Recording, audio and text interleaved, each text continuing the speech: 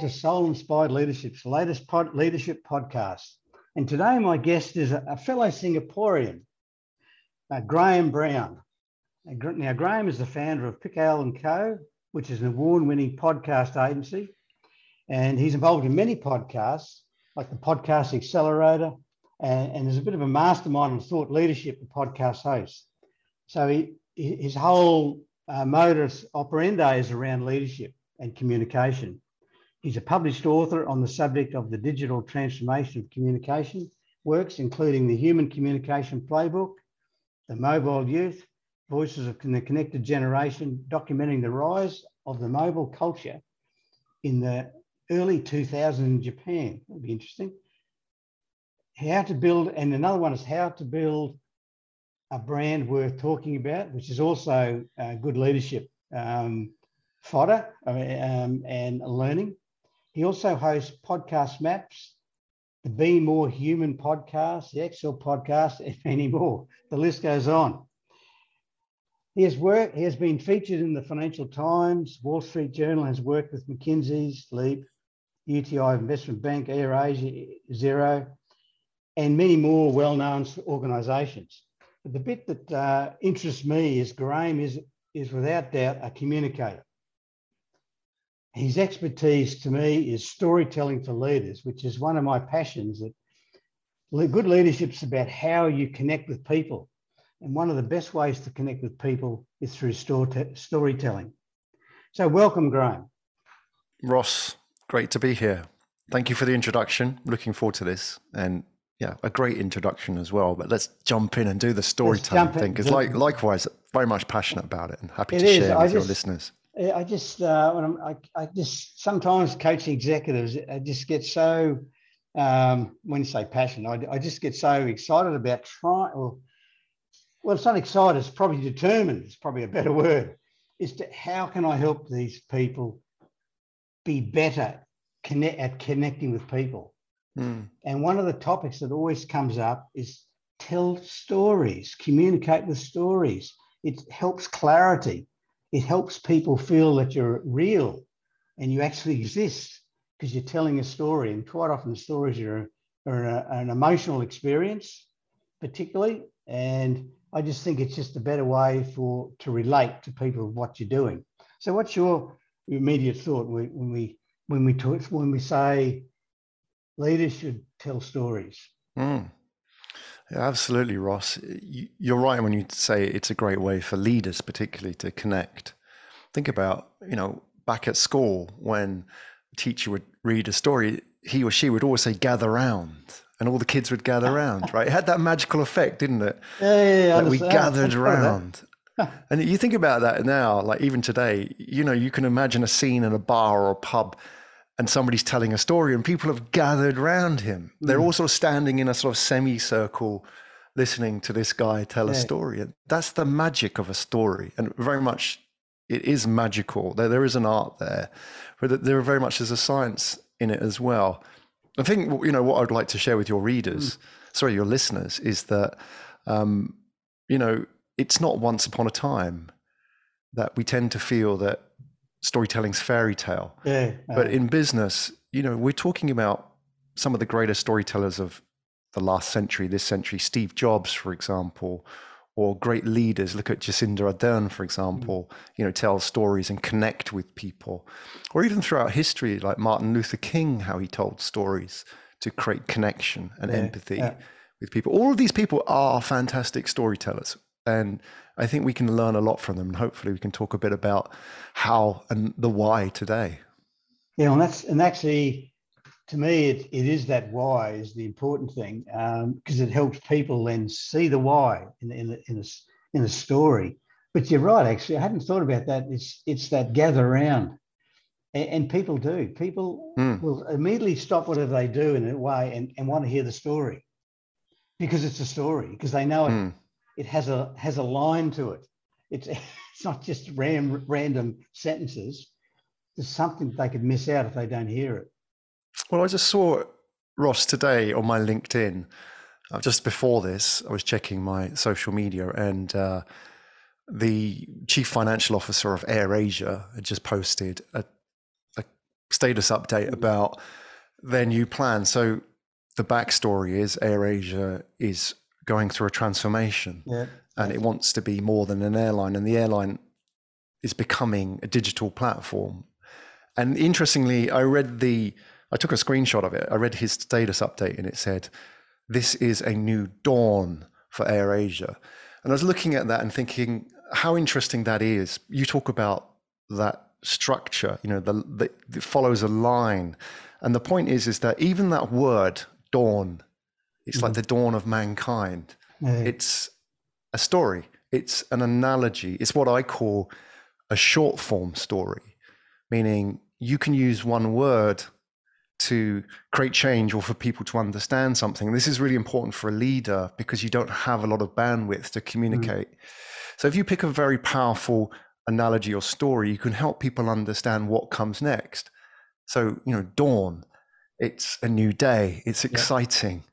We know what comes next after dawn, the day follows. And in the same way, if you use that language to describe transformation, so you're an airline becoming a digital platform, if you can get your audiences on board with the idea of it being a dawn, you can also get them on the idea of this transformation and what follows next. It's something they are familiar with. And if you look at the psychology of storytelling, the brain doesn't understand the difference between past, present, and future.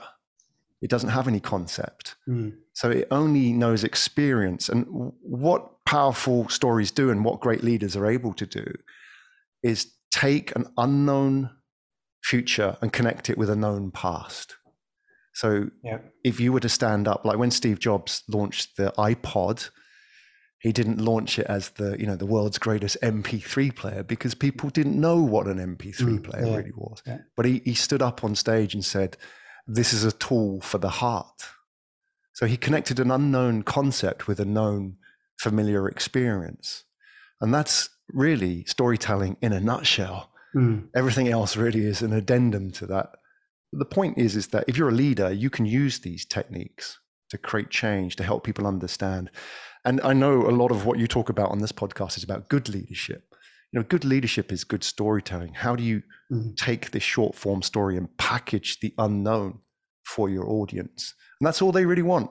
Somebody to stand up and say, it's going to be okay. Because, I have a map that's going to lead us out of this thing. And you said one important thing that too is that I often work with people in the sense of to be conscious of the words they use. You don't just throw out a bunch of words without much thought behind it. And dawn's one perfect one. One word says, you can say all about change and it's a new beginning and all these things. Just say dawn. People automatically know it's a new day because that's what a dawn is. So it's a new experience. It's something new that's happening and bright. It's positive because it's a dawn. So it's the clever use of words that make that extra bit of difference, or probably a lot of difference within storytelling or just plain communicating in any form. Yeah, because we if you think about us as the audience, we have experienced dawn thousands of times. And it's the same with stories. If you look at movies, for example, so the best-selling movie of all time is Marvel's Endgame. I think it's done like $3 billion in the box office. But the plot line is the same. I mean, you've probably seen it, just as I have, a bunch of movies with the same plot line. It's Lord of the Rings, Star Wars, The Wizard of Oz. It's the Bible. It's every plot line we've ever known. And the point is that I think as leaders, we're challenged that we have to sort of concoct this fantastic story. So those leaders you work with, maybe one of the challenges they have is that, I have to come up with this sort of fantasy myth for me, why I'm so exciting. And yet the point is that you need to develop a new story. You just borrow what works. And, that has been the gift of storytellers for thousands of years. They just build on these archetypes, these frameworks that, if you read Joseph Campbell's The Hero's Journey, for example, he basically says that every story is the same.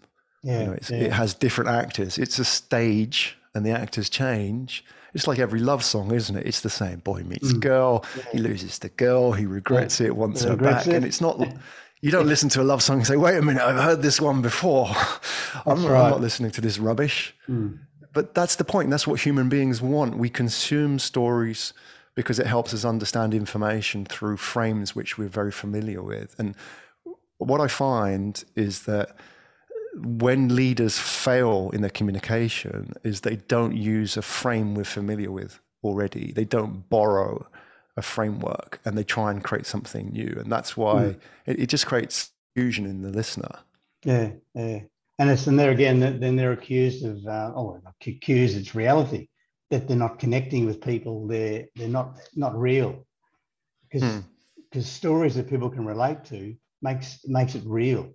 Because they identify, exactly what you're saying, they identify with it, they understand it better, and they're more comfortable with it. Yeah, that's a really interesting point about making it real, because we when we were kids, we were scolded for making up stories. Don't tell stories, little Ross. Yeah, well, you get a smack for that. That's probably a fair comment there. Yeah, I think we all did, right? But as you sort of grow up, I was taking this.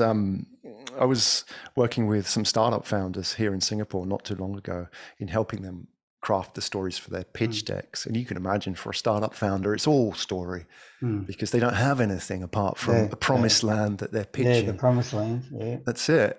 And after this session, one of these founders came up to me and pulled me aside, and he could see he was upset. And he said, I don't want to tell a story. I want to tell the truth.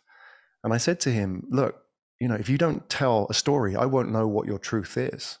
And I think, we're sort of burdened by this, what psychologists call naive realism, that we see the world as it is, which is, we see it in very logical terms, which is not how it happens. There's plenty of research that says otherwise, how we buy, how we communicate, how we influence people. It's a very different world. And that's what stories do. They connect with you emotionally.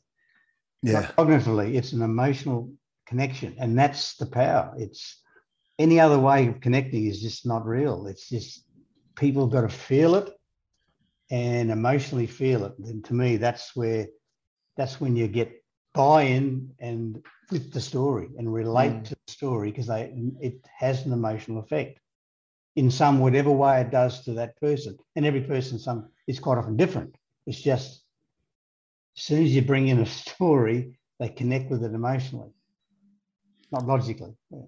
Yeah, you've seen how it's been done the other way when people try and communicate logically. Yeah. Can you imagine if, I think of like Martin Luther King in front of the Lincoln Memorial, if he stood up and said, I have a PowerPoint presentation. Let's dim the lights, folks. That's it.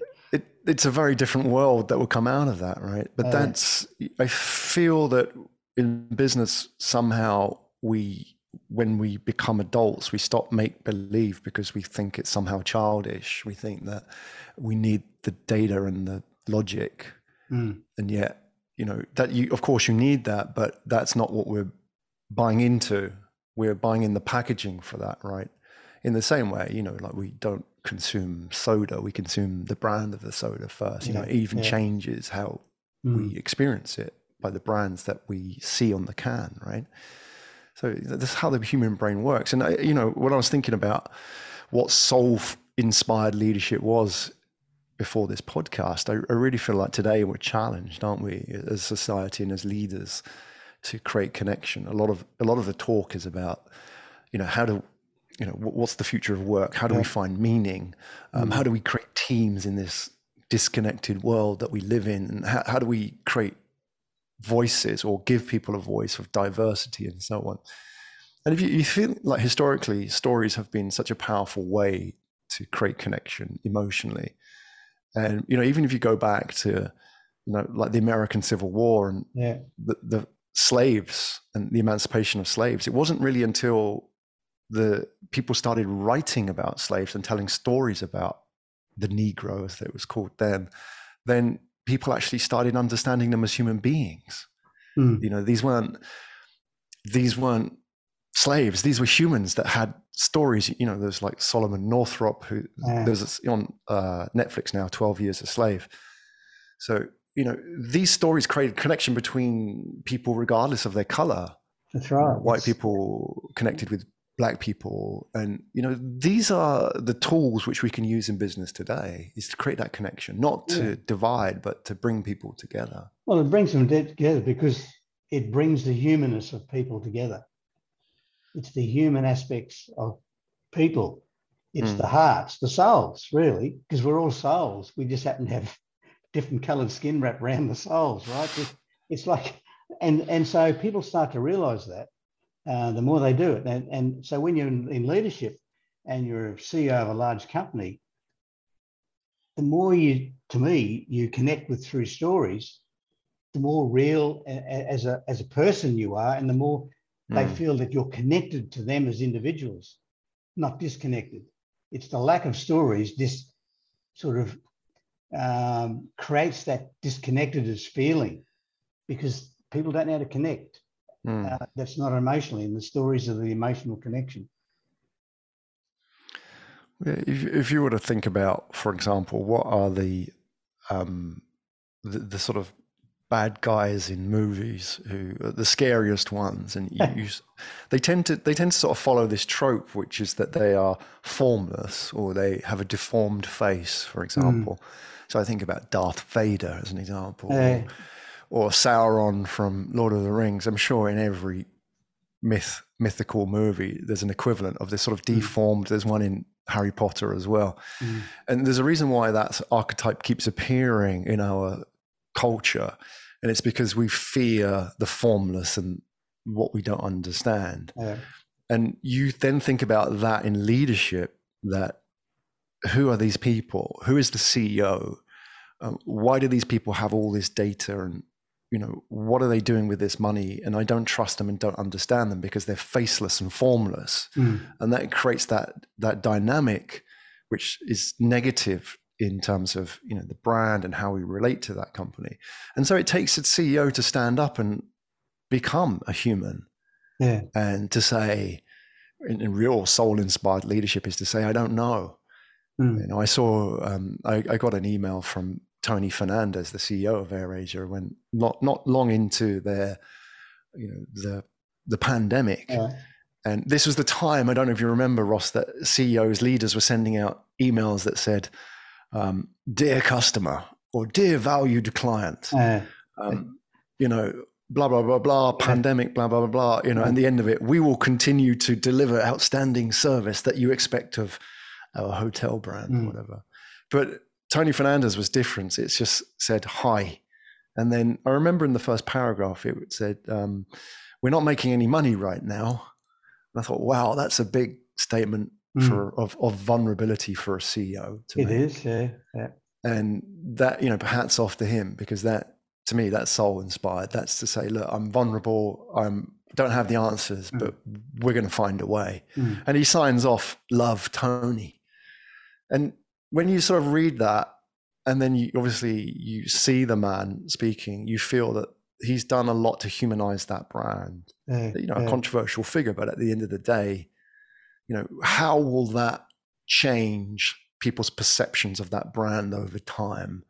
Yeah, that's really what leadership is. And we mentioned brand at the beginning, isn't it? Is that they are the brand. They become the brand, and the brand becomes some derivative of them, not the campaign or the logo. It's the people. So that's why we need to give leaders storytelling tools, because that's how they will influence people. Well, leadership, they get the culture they deserve. So if you want the culture, and the culture delivers the service, it delivers the connection with customers. It's the way people behave at work. Well, you're the influence as a leader in that directly. You influence. It may not happen overnight, but over time you always get the culture you deserve. It has a way of working out that way. So, do you think leaders understand that? I mean, you work a lot with leaders. I'm curious, like your take as a coach. Do they see that as their domain, or is that, you know, are people coming on board with that? the interesting thing is the good leaders do. That's why right, yeah. they're good. Some of the others, like, oh, really? Like they don't get that. They think the culture is something else. HR. It's that's HR got to work with that. Right. It's all about walking your talk as a CEO, and your executive team walk your talk, and that creates the culture. And then it slowly it goes out, it infiltrates throughout the organisation, depending on the size of it. But some don't get it, and they're the ones who struggle. And that's always someone else's fault, not theirs. Yeah, they struggle because they're managers, not leaders. That's right. That's the difference, right? And that's right. They manage a process. Yeah, and they optimize it, right? And that's it. They're a manager of process. I say that many times in a nice way to try and encourage them. But you need managers, right? But they're not going to take us to the moon. No, if you gave that challenge to a manager, they'll build a taller tower, right? Yeah, that's it. Yeah, so it's not going to happen. Building a taller. I do a lot with engineers, and yeah. So there again, it just doesn't matter what industry you're in, what profession you're in, etc. It all comes back to me connecting with people. And you might say, oh, well, we're engineers, or we're actuaries, or some other analytical focused sort of operation. The key comes back to you can't connect with people on an analytical basis to really motivate them. You can on a cognitively to help them with a particular task, but to engage them, to get them to want to be doing things, it's the emotion that drives them. As you said before, that's what drives them, because at the end of the day, you're selling them something. You're selling them the vision. That's why they call it buy-in. And any selling is emotional. We buy on emotion, and we don't buy out of any other data. There are people who look at the specifications and read it intently of a new car, but it's the emotional aspect of what that data gives them, not the data. It's that, oh, I'm in control. I understand this data. It's the emotional response to the data, not the data itself. Yeah, that's hard for people to take on board, though. I feel it's like an iceberg, isn't it? 10% is the logic, the data, right, and 90% below the water is what's happening. And what you're trying to do, and I guess what we're talking about here, is speaking to that 90%, that you can focus on the 10%, the data, the PowerPoint presentation, the logic, but really how you're going to influence somebody and create change and create connection is at the emotional level. And it's hard because we don't see it. We definitely feel it.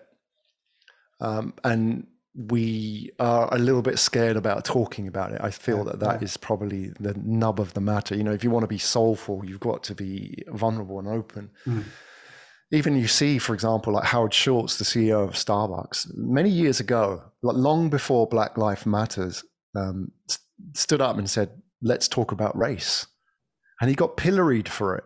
Like people like, why are you doing this? Like, you're a CEO. What's it got to do? You're a coffee company. Why? But he was ahead of his time.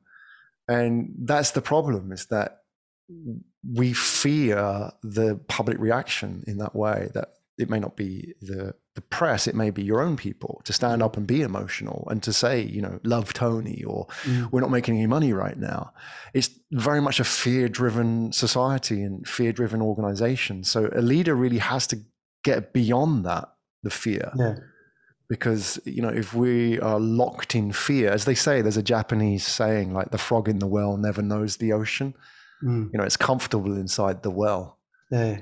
But, it's not how we live, right? We've got to go out and experience the ocean. It's the same for leaders to live beyond fear and to be vulnerable. That is what leadership is now. I really believe that great leadership is measured by our ability to be vulnerable, ability to get on stage, ability to say, I don't know. How that's changed. If you went to business school years ago, it was a different world entirely. You would have been ushered out, I think, if you made that comment. But it's so true. And I think probably the events of the last few years has brought that a bit closer in reality, because it's forced people well, it's just people are now more vulnerable because they've felt vulnerable. So therefore, and they want people to be connecting with them, and they want to feel safe with people. A bunch of data or statistics doesn't make people feel safe. It's just that simple letter that you're talking about there. Is it just that because you're vulnerable, then they feel safer because they think, yeah, he's admitting he can't do it, but he's gonna try, and I'll be in that because that gives me confidence. Not just give me all the claptrap data, you know. It's Superman and kryptonite and Achilles in his heel, isn't it? You know, I think there's studies done in the 60s on students. It's called the pratfall effect, is where they sort of studied actors, and they had actors read out these lines to students, and they got students to rate these actors on their skill. And they're all skilled actors, obviously, but the students didn't know. And then they repeated the experiments, but this time the actors knocked over a cup of coffee. So they had these one group which were measuring actors based on being really skillful, and then another group being skillful but knocked over a cup of coffee. And they found that the students significantly rated the group who knocked over a cup of coffee higher in their skill, even though the actors were the same.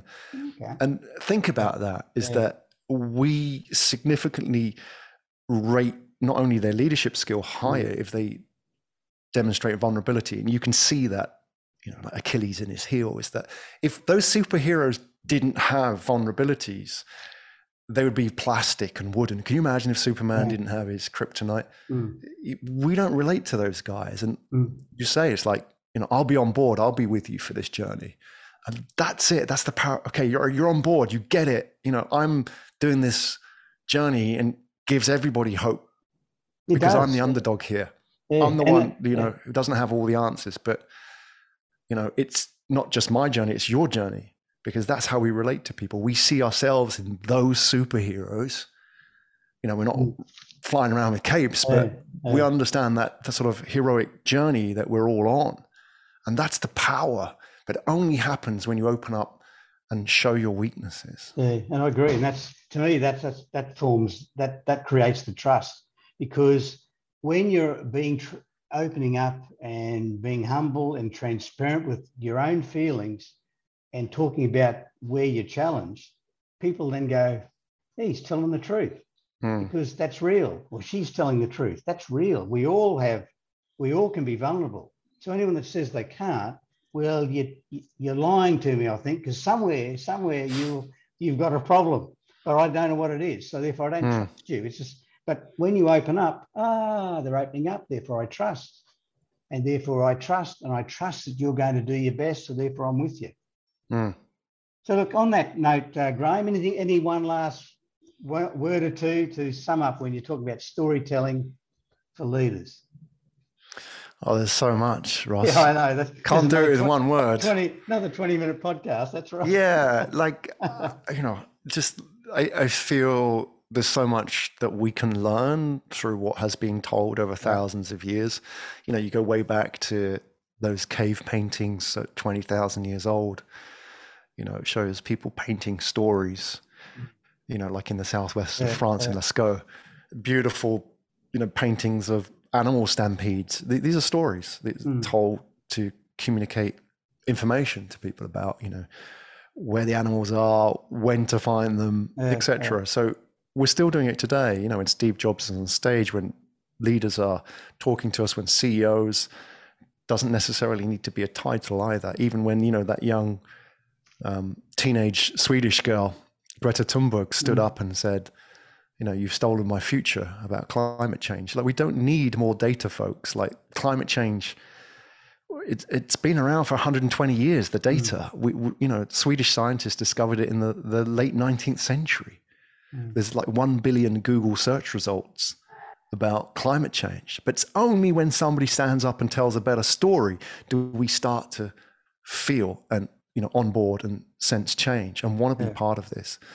So, you know, I feel that we have a lot to learn. And to anybody who's listening, who's interested in storytelling, you know, I'd recommend a good book as a starting point, or even to research, for example, Joseph Campbell's The Hero's Journey, because you'll read it, you'll see the hero's journey diagram, and then you'll ruin every movie that you sit in with somebody because you'll say, this is what happens next. And my mom did this to me.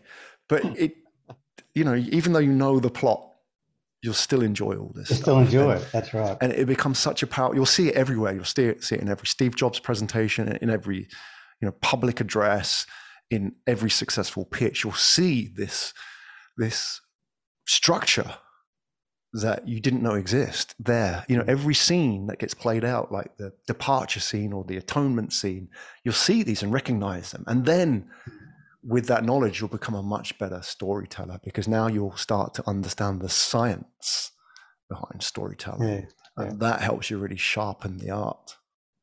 Yeah. Well, thank you, Graham, for being a guest on our show today. And I thank all the people who are listening. So until next time, thank you. I've gone blank. My mind went, oh, there, we'll cut that bit out. So, tune in for chapter 2. Tune in for chapter 2.